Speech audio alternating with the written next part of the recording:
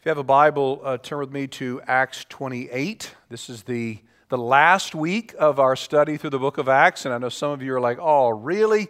And some of you are like, yes, we're finally at the end of this. We're ready to get on to the next thing. I totally understand that. This is the end as we know it, hence the title of this sermon, which just means that the book of Acts is really the end of the beginning. The book of Acts doesn't represent the end of the expansion of the church. It doesn't represent the end of the advancement of the gospel. It doesn't represent the end of the work of the risen Christ. In all those ways, these things are still going on. The book of Acts is just the beginning of all that. And we now, some 2,000 plus years later, get to see and behold all that has taken place, all that the risen Christ has done, all that has unfolded since then and continues on. We last left off in our study of Acts, last week with a cliffhanger. The Apostle Paul, the most influential missionary in world history, is nearing the end of his life. It's the middle of the first century, a little bit on the other side of that. And he is en route to Rome from Judea. As you may recall, spent a couple of years in prison. When he was in Jerusalem, some folks accused him of defiling or trying to defile the temple and disparaging their religion and so on. And so Paul is in prison. He goes through the two governors, Felix and Festus, and then he appeals to Caesar, and so he is commissioned to go to Caesar. And this would not be, as you may recall from the last couple of weeks, a very easy journey. To get to Rome from Caesarea, Judea, was about a 5-week trip, and that's if everything went smoothly, if the weather cooperated, and it certainly did not. It was a very rough trip. At last report, the ship he was on had crashed into a reef, gotten stuck there, and it was being torn apart by the waves and the undercurrent, and those on board actually had to jump off the ship and either swim to the island or float with some of the broken pieces of the boat. So for you, those of you who are visual learners, let me just kind of give you a picture of kind of how we've gotten to where we are. As you can see, it's been a bit of a circuitous route from Caesarea up north to Sidon, and then Paul would go, west to Myra and then off to Cnidus. The sea is silent. And then he would make it to Fair Havens, and then Fair Havens, this little port in Crete, is where there's this big dilemma. Should we stay? Should we go? Ultimately, they decide to go, and instead of going north toward Italy, they end up getting swept out to sea, as you can tell from the map, kind of where almost looks like a crooked smile or a smirk. They get pushed out into the deep sea, out into the vast ocean, and they barely survive, frankly. Water comes into the boat almost tilts over, they're unloading all the supplies, throwing over all the cargo, and they eventually would end up at Malta, which is at the far left of your map. And that's where we find ourselves this morning. Let's look at Acts 28, verses 1 through 4 here to start out with. Here reads the word of the Lord. After we were brought safely through, we then learned that the island was called Malta.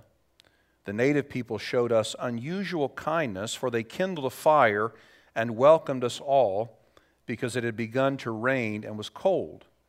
When Paul had gathered a bundle of sticks and put them on the fire, a viper came out because of the heat and fastened on his hand.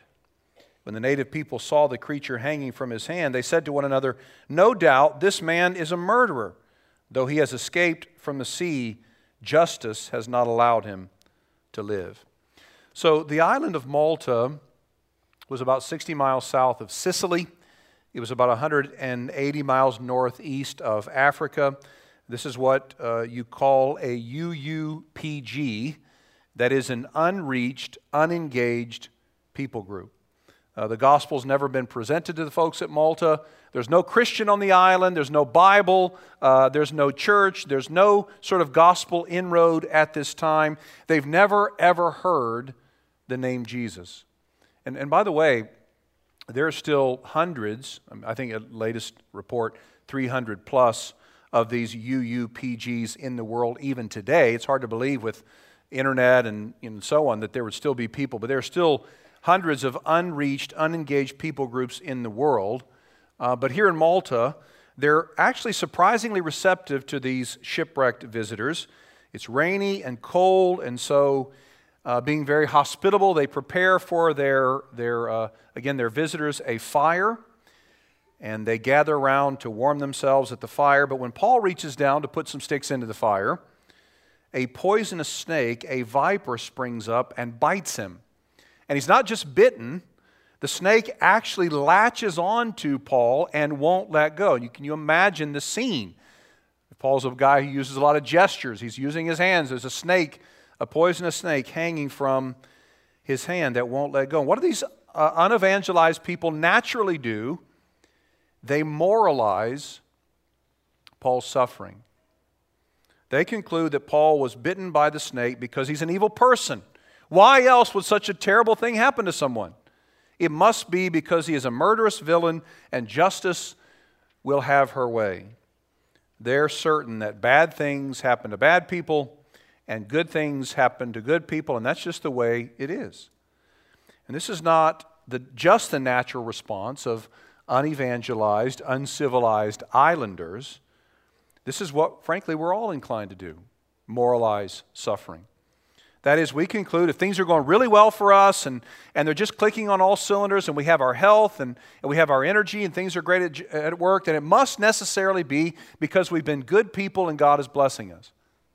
But when things take a turn for the worse and something happens to our health, something happens to our children, something happens at our work, something happens to our finances, we necessarily conclude that we've done something bad and God must be punishing us. So we think, in order for me to get beyond this suffering, in order for me to be relieved of the suffering, what I have to do is I've got to clean my life up. I've got to get things in order so that things will go better for me. Suffering is viewed as God evening the score. When I sin, God makes me suffer. When something bad has happened in my life, it has to be because of some sin that I've committed. Well, that mindset, what do you think that mindset leads to? Well, when something tragic happens in your life, it certainly leads to frustration, fear, anxiety, even anger against God. We think, I'm trying my best here. I'm doing my very best. Why would you do this to me? Or even when we do feel like we've cleaned up our lives and we still suffer, we become frustrated with God. Well, here's the beautiful truth that the New Testament teaches. And that is, when Jesus died on the cross, He severed the link between suffering and deserving once for all. And so when Jesus died on the cross, He actually got what we deserve. Punishment, wrath, condemnation, separation. But when we put our faith in Jesus, when we trust that what He did on the cross was enough, we actually get what He deserves. Forgiveness, God's approval, love, acceptance. Jesus didn't need to be forgiven, but we get God's approval because we're trusting in what Christ has done for us on the cross. So all of those things are ours in Christ. I was talking with a pastor last week who's at I guess what you might call a progressive church in the East Coast, or maybe let's say it's a very progressive area, he said, and he's going through some really difficult challenges at the moment. Very difficult time in the life of the church. Some of the philosophical issues that we're wrestling with, really all of us as Christians are wrestling with across the country, they're dealing with and really threatening to divide their church. Issues related to government and medicine and even race relations. And so all of that has really hit their church hard, and he's exhausted and he's just worn out and drained. And he also, as he was talking to me, he said, I had some really very, very difficult challenges in the previous church that I served. They weren't these specific things, but similar philosophical stuff. And he said, maybe I didn't handle those perfectly. Maybe I didn't handle those so well. And he said to me, I don't believe in karma. I really don't. But I can see how people do. It's hard not to look at this as God's punishment on me for something. The reason I'm going through this. And I reminded him that as believers, we don't have to worry when things go badly, that It's God putting the smack down on us. We don't have to worry when we get sick or we lose a job or our kids get sick or we're diagnosed with cancer or a spouse leaves us or a child is born with a very unique challenge. We don't have to worry that God is out to get us. We're simply living in a sin-cursed world where suffering happens. But that same God continues to love us, provide for us, and remain with us through it all, comforting us by His presence and reassuring us of His love. So, unlike the residents of Malta, Paul made no faulty assumptions. Now look at how the story unfolds, verses 5 and 6. Paul, he, however, shook off the creature into the fire and suffered no harm. They were waiting for him to swell up or suddenly fall down dead. But when they had waited a long time and saw no misfortune come to him, they changed their minds and said, he was a god. Pretty incredible response, really.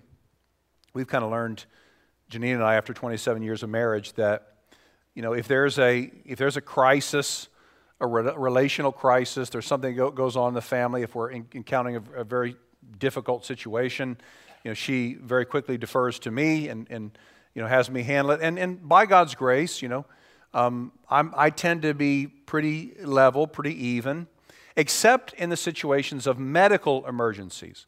And that's when I have to very quickly find my wife, because I can just, absolutely go to the farthest extreme, right? One time when our oldest Quinn was just a little, I guess he was maybe 2 years old, and Janine was working, and I was with him for the day, and I decided to go into the office and do some work, and I was trying to do some work. I went into the nursery, the church's nursery, and I kind of set up a little place for me to work on my laptop, and I didn't realize it, but Quinn had climbed to the top of this plastic house, and he fell off of that and got a huge gash at the top of his head. Well, you know how it is with head injuries, right? Even the small, he sort of warbles over to me, just covered in blood, totally covered in blood. And I had no idea how to handle it. I went into panic mode. I tried to get a hold of Janine. She talked me through it. But when it comes to medical stuff, I need somebody around who's a little calmer than I am. Here's Paul. He has a viper attached to his hand, and he just sort of coolly, calmly shakes it off. No worries. He just shakes it back into the fire and then carries on. Now, how do you think Paul was able to respond that way?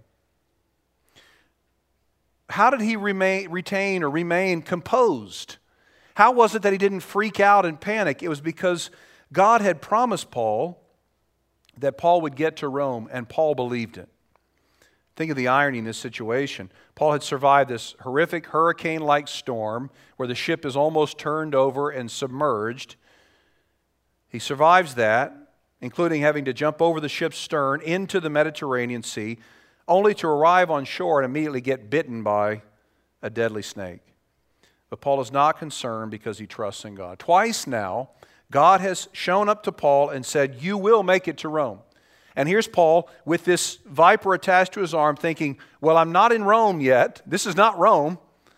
And God has told me that I'm going to get to Rome, so there's no way that this thing will kill me. There's no way that this thing will kill me. Here's our first point this morning. Trust in God's promises enables us to endure adversity without losing hope.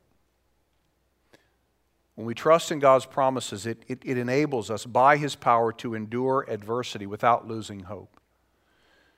Life for the Christian, as we know, is not an easy life. In fact, some of you are going through some very difficult challenges even now. We know that life for the Christian is not an easy life because of Jesus' teaching, but also by our own experience. And then we know further, when we put our faith in Jesus, things don't actually get easier, they get harder, because then we enter into the realm of spiritual battle, a battle we don't really face when we are unregenerate, before we're made alive in Christ. So when we put our faith in Christ, we are inviting opposition, inviting trials, and entering into spiritual warfare. So things don't get easier when we become a Christian, but they do become more hopeful, they do become more peaceful, because we know that despite what we go through, God has made promises to us that He will keep. For example, when Jesus launches His multiplying disciple-making ministry at the end of Matthew's Gospel, what we know is the Great Commission. He says to His disciples, I will be with you always. There's not a moment in the life of the disciple, there's not a moment in your life when Jesus is not with you, praying for you, helping you, encouraging you, empowering you, loving you, and enabling you to persevere. Now, speaking of God's promises, the same Paul would say in the book of Romans, there's no condemnation for those who are in Christ. That's a promise that applies to you and me. If you're a Christian, you belong to God. God has made you His own. He has spoken His approval over you in Christ. You stand completely and totally forgiven by Him at this very moment. And maybe you have this thing in the back of your mind, and you have this thing that you've done, and you just feel like, I don't know. I don't know if I've been forgiven. Well, God has told you in no uncertain terms. He has assured you with absolute certainty that your standing with Him is totally secure. You are forgiven and loved by God at this very moment. And not even you can ruin that. As we sang together this morning, He will hold me fast. When I fear, my faith will fail. When the tempter would prevail, Christ will hold me fast. And that's encouraging, isn't it? Especially in those moments when we don't feel close to God. You don't feel loved by God. But in those moments, we can know that God's love for us hasn't changed. It never changes. It's constant because His character is constant. Now, the way we experience God's love, the way we feel about God's love may change. But our feelings deceive us. The truth is, when we feel most unlovable and most ashamed, that's when God draws closer. He doesn't shrink away. When we feel weakest, that's when the power of God is most prevalent in our lives. We can trust God's promises. That's what Paul did. Paul, he's bitten by the snake, but he knows that God has already said to him that he will make it to Rome, and he's not at Rome, so he knows that he will not be derailed. Now look at verses 7 through 10. Now in the neighborhood of that place were lands belonging to the chief man of the island named Publius, who received us and entertained us hospitably for 3 days. It happened that the father of Publius lay sick with fever and dysentery, and Paul visited him and prayed, and putting his hands on him, healed him. And when this had taken place, the rest of the people on the island who had diseases also came and were cured. They also honored us greatly, and when we were about to sail, they put on board whatever we needed. So Paul and his companions are in the island of Malta, at this island of Malta for 3 months, and while they're there, God actually enables Paul to do these incredible things, to perform miracles. He heals the village chief's father of disease, and then people start bringing all their sick and diseased people to Paul, and he heals them. Reminds us of what the Gospels say about Jesus. Matthew 14 tells us the news of Jesus' arrival spread quickly throughout the whole area, and soon people were bringing all their sick to be healed. And make no mistake, the one doing the healing here on this island of Malta is Jesus. It's the risen Christ. Paul has no power in himself, has no ability, no strength of his own to heal these people of all their various diseases. This is the risen Christ working through His messengers, empowering them and affirming the gospel message among those who have never heard. And many people put their faith in Christ. Many people believe. God does a revival on this island, healing people both physically and spiritually, that will lead to many trusting in Jesus. And then for generation after generation, God will continue this work on the island of Malta. Here's what Malta looks like today. It's a beautiful port, as you can see. Look at that beautiful city, beautiful island. Well, do you know there are thousands of Christians now on Malta? Hundreds of churches. Now, many of those are Roman Catholic churches, but there are others. In fact, get this. In the heart of the island of Malta is the Bible Baptist Church of Malta. Here's a picture.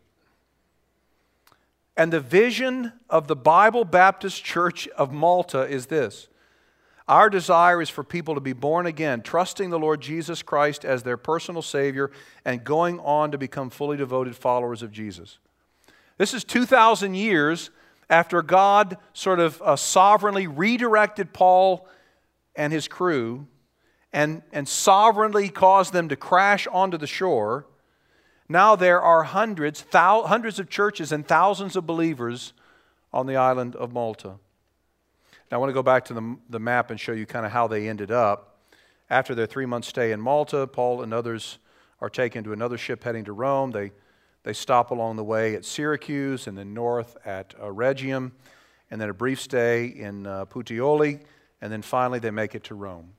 What God has promised Paul has come to fruition. God was faithful to his promise to Paul. Well, there were some Jews living in Rome, actually quite a large number at that time, mostly around the edges of the city, in a region known as the Trans-Tiberium. And they get together, they hear about Paul coming, they get together to hear from Paul, and Paul shares with them all that he's been through. And that group of Jews are so intrigued that they set up a day for this huge crowd. They want everybody to hear from Paul. Now look at what happens in verse 23. They get everybody together, and then when they had appointed a day for him, for Paul, they came to him at his lodging in greater numbers. From morning till evening he expounded to them, testifying to the kingdom of God and trying to convince them about Jesus, both from the law of Moses and from the prophets. Do you see a theme here, what Paul is doing? Janine sometimes tells me that I can obsess over things, that I have a one-track mind, that I can easily fixate on something, which means that if I'm obsessing over something, I'm basically useless in a conversation. This happens sometimes because my mind is somewhere else. And I know this about myself, and I'm working on it, but I can really get locked into one thing. Well, on Friday morning, Janine and I worked out for the first time in 2 months. We got some cardio in and some weights, and then later that same afternoon, about 4 o'clock, I said to her, what do you think about getting another workout in tonight? Her response was, what's wrong with you? I mean, seriously, like, what is your deal here? Like, we haven't worked out in 2 months. We worked out this morning. I mean, she said it in a very loving and supportive way. But she said, what is your deal? You know, we don't need to work. We don't need to go from not working out for 2 months to multiple times a day. I can easily, again, fixate on something. Well, she said, for you, it's kind of all or nothing, isn't it? Well, when it came to the Apostle Paul's ministry, he was all or nothing. To Paul, this whole thing, the entire Christian message is about one thing, or it's about nothing at all. It's about Christ and Him crucified, risen from the dead, and coming again. If there's a summarizing statement of Paul's activities for the bulk of his life, if there's one thing that consumed him throughout his life and ministry, it's described in verse 23. He testified to the kingdom of God and tried to convince them about Jesus, both from the law of Moses and from the prophets. See, Paul knew that the Bible is not about fairly decent people kind of becoming better people. The Bible is not about people working hard to make moral improvements. I had a friend who was way up in Disney, the Disney Corporation, and he would sometimes talk about PIPs. They had what they call PIPs, their performance improvement plan, that you would lay out to an employee that was struggling. The Bible is no PIP. The Bible is no performance improvement plan. The Bible, as Paul would point out, is the story of God's plan to save a broken and helpless world through His Son. So what Paul spends his life doing is showing people how all the Bible is about Jesus and the kingdom that Jesus came to inaugurate. I was talking to a young man not long ago, and he's a fairly new Christian who really wanted to lead his family well and wanted to be a good example, spiritual leader for his wife and for his children who were young. And he shared with me that he just was having the most difficult time reading his Bible. He said, I just have the hardest time. I just sit down and I can't read it. I can't focus. And when I do read it, I get up and I realize I have not benefited at all. I get nothing out of it. It does nothing for me, he said, but discourage me. Now, I wasn't terribly alarmed by that because I've heard that many, many times over the years, and I felt that way myself at times. What I've realized is for so many of us, the Bible is this book of sort of nuggets. You ever heard anyone say, hey, give us a nugget or two? It's nuggets on how to live better, nuggets on how to improve our life, principles on how to live, basically a very lengthy to-do list. And so we go to the Bible. What we're really trying to do is mine it for some other insight on how to live better. That's how this young man viewed the Bible. It was a collection of rules that basically haunted him. Didn't surprise me that he couldn't bring himself to read it anymore. Well, what does Luke tell us that Paul spent his time doing? Persuading everyone to clean up their lives? No. Announcing how to obtain your best life now? No. Giving them nuggets on how to live? No.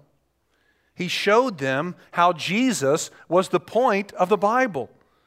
He tried to convince them, verse 23, from the law and the prophets, in other words, what they had as the Scriptures, that Jesus was the only Savior of the world, the only one that God had promised, the one from ages past, the one who would suffer and die for rebellious and sinful people. And here's why. This is our second point. Only when we see Jesus as the subject, object, and hero of the Bible will we experience renewal at the soul level. Otherwise, believe it or not, we become dry and cold spiritually. Now maybe we learn some things, but they're not things that transform us at the soul level. We have to understand and see Jesus as the object, the subject, object, and hero of the Bible. Now, of course, it's not just by looking at the Bible the right way that anyone is made right with God. It's not a correct hermeneutic, so to speak, that saves us. It's not rightly understanding how the Bible fits together that saves us. It's actually the person of the Bible who saves us. We're saved by clinging to that hero in faith, recognizing our own sinfulness, confessing our own failures and inadequacies and self-salvation projects, so to speak, and trusting in Jesus alone. His righteousness for our unrighteousness. His obedience for our disobedience. His sacrifice for us. His death for our rebellion. But receiving that requires soft hearts, supple hearts. Look at verses 24 through 28. And some were convinced by what he said, but others disbelieved. And disagreeing among themselves, they departed after Paul had made one statement. So things are, pretty much okay until he says one thing. The Holy Spirit was right in saying to your fathers through Isaiah the prophet, go to this people and say, you will indeed hear but never understand. You will indeed see but never perceive. For this people's heart has grown dull, and with their eyes ears they can barely hear, and their eyes they have closed, lest they should see with their eyes and hear with their ears and understand with their heart and turn, and I would heal them. Therefore let it be known to you that the salvation of God has been sent to the Gentiles. And then he says something pretty profound, pretty scandalous. They will listen. Now there are two things I think going on here, very important things in the grand scheme of life. One, this statement in verse 28 is further evidence of the unfolding plan of God and yet again God's faithfulness. So you go way back to Genesis 12, God appears to Abram, who we now know as Abraham, and he says, I'm going to make out of you a great nation. In fact, from you, all the peoples, all the nations, all the ethne of the world will be blessed. In other words, they're going to be introduced to the living God. Now, Abram, at the time, was not chosen by God because he was a good person. He was an idol worshiper. But God says, God brings Abram to saving faith, later renames him Abraham, and he says, I'm going to bless all the nations of the world, all the peoples of the world through you. So through you and your descendants, all peoples will be introduced to me, the living God. Now, those are actually, you go back to Genesis 12, those are three, that's one of the most important sections in the Bible. The promise of God, this promise of God has the gospel all over it. Now, Abraham doesn't understand all this, of course, but he doesn't recognize just how good of news this really is. It's the news that though fallen and sinful humanity deserves judgment and wrath, what God promises is the blessing of salvation to all peoples, to all nations. Well, here in Acts 28:28, we see Paul saying that the Gentiles, the non-Jews, those who are not descendants of Abraham, they're actually going to listen. And the gospel is going to spread. It's going to have a multiplying effect throughout all the nations. They will hear and respond to the gospel.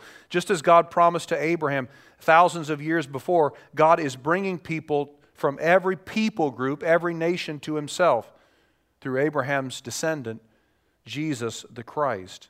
Now, it doesn't mean that God is finished with ethnic Israel or that the gospel should no longer be preached to ethnic Israel. It most certainly should.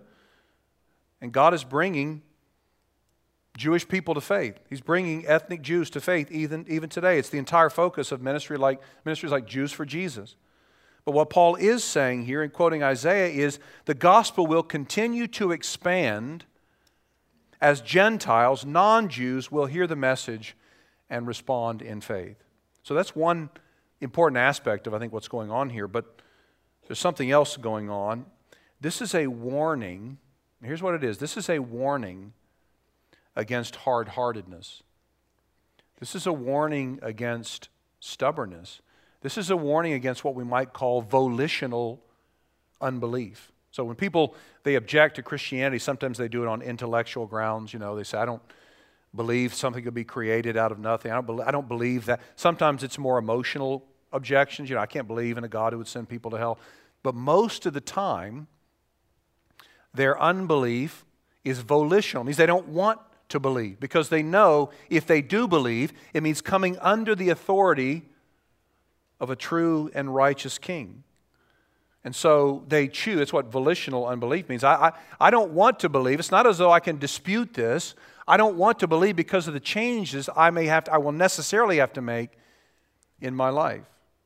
Now, a question that often comes up from this passage, and some others like it, did God harden their hearts and close their eyes, or did they harden their own hearts and close their eyes? And the answer, of course, is yes.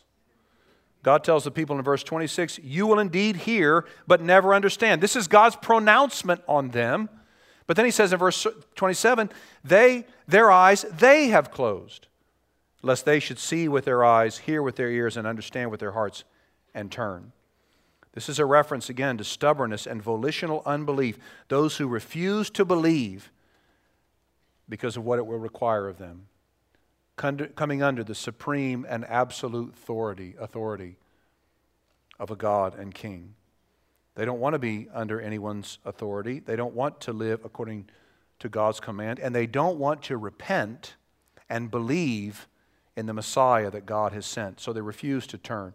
This is a warning not just to ethnic Israel, of course, but to all of us. It's our final point this morning. Here's what it is. It is impossible to hear the gospel preached and remain stagnant. Either we'll be moved to repentant faith or moved toward a hardness of heart. The Puritans had a saying that the same sun that melts the snow hardens the clay. And this is what happens when the gospel is proclaimed. It either moves those who are humble, those who are broken, those whom God has chosen, it moves them to brokenness and faith, or it moves the recalcitrant toward greater hardness of heart. This is what Paul would say to his audience in Rome. They knew the Scriptures. It wasn't though they didn't know the Scriptures. They could easily recall the words of Isaiah. But what Paul says to them is what Isaiah said is true. It's about you. Now, how will you respond? The same question I think is very pertinent for us today, isn't it? How will we respond to this message about Jesus? Will you dig in your heels and say, you know what, I've got this. I'm okay. Will you double down on your own goodness and say, you know what, I'm a lot better than so-and-so. I'm a lot better than he is. Will you choose unbelief? You know this is true, but believing it would mean that you're going to have to change the way that you live, make changes maybe even to your living arrangements, maybe even change how you spend your time, change how you spend your money, change your priorities. And for those reasons, you won't believe. Or will you recognize your need for a Savior this morning? Admit your own brokenness, your own sinfulness. Confess that you've tried for so long to do this on your own, by your own power, The message of the gospel will either harden your heart this morning or bring you to repentant faith. And of course, if you're in Christ already, if you put your faith in Christ, the message of the gospel will strengthen your faith. It will encourage you. It will increase your joy in the God who redeemed you. If it is the situation where God is bringing you to brokenness, and maybe you've been part of the church for a long time, or maybe you just kind of ventured in this morning at the invitation of a friend, if you feel a sense of brokenness and contrition over your sin, it's because God is doing something in you this morning by His Spirit. Don't ignore it. It's a gift. God is chiseling away your self-reliance and your pride, and as Jesus said, drawing you to Himself. In one of my favorite Martin Luther quotes, he explains how this works. He says, God must first smash the beast of self-righteousness and its brood of self-confidence, self-wisdom, and self-help. Then the conscience welcomes the gospel of grace with its message of a Savior who came not to break the bruised reed, nor to quench the smoking flax, but to preach glad tidings to the poor, to heal the brokenhearted, to grant forgiveness of sins to all the captives.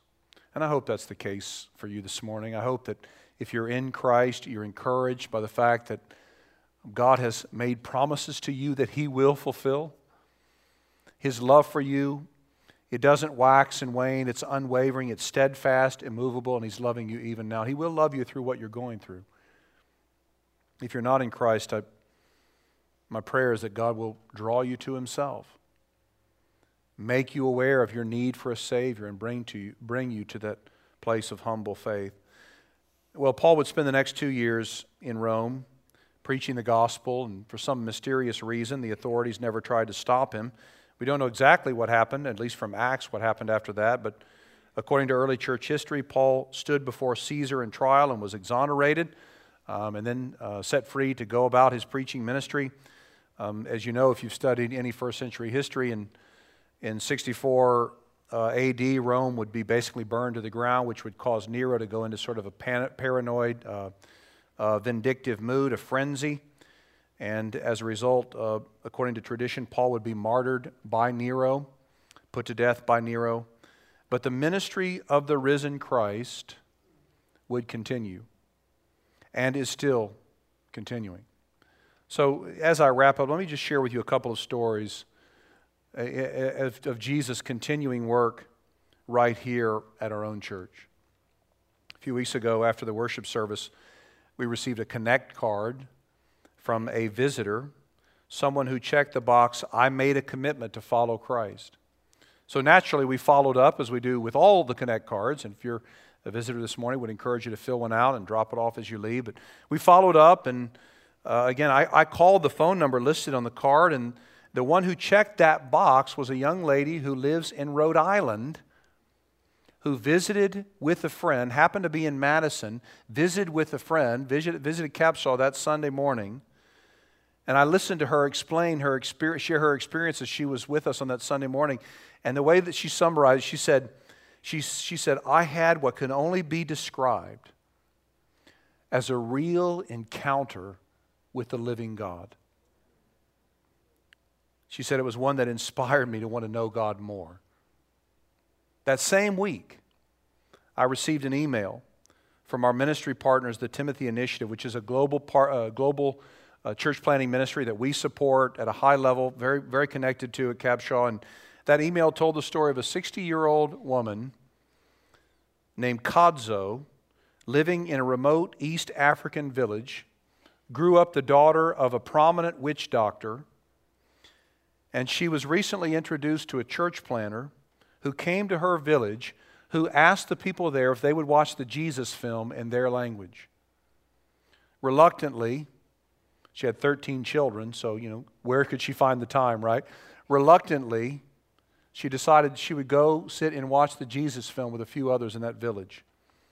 And God brought to saving faith everyone who watched that film. They became aware of a Savior who lived for them and died for them, was buried for them and rose again, according to the Scriptures. A Savior who made it possible for them to know the real, true, living God and be forgiven. Sometimes we think the ministry of Jesus ended when He rose again and ascended into heaven, but nothing could be further from the truth. Jesus is still at work as he sits at the right hand of the Father, where he is bringing people to saving faith, drawing people to himself, and praying for, helping, loving, and holding fast his own. Now let's pray. Father in heaven, thank you for your love which is steadfast, your love which never ends. Thank you for the way that you have loved us and how you have loved us and when you loved us. While we were yet sinners, Christ died for the ungodly. God loved us and sent his Son. Father, we praise you for that. I want to pray this morning that you would do a work in our church. I want to pray that you would do a work stirring within us greater affection for you, greater love for neighbor, greater concern about those who are lost. I want to pray that you would empower us and embolden us to share Christ with others, recognizing that Jesus is still doing a work even now. And I want to pray for that person who's here this morning. I have no idea who it might be, who maybe has been going through the motions for years or decades, never really turned in repentant faith to Jesus. Father, I pray that today would be the day of salvation. I want to pray for this young lady that I talked to who lives in Rhode Island. I want to pray that you would encourage her in her faith. I want to pray that you would allow her to find a church where she can be fed Christ week in and week out.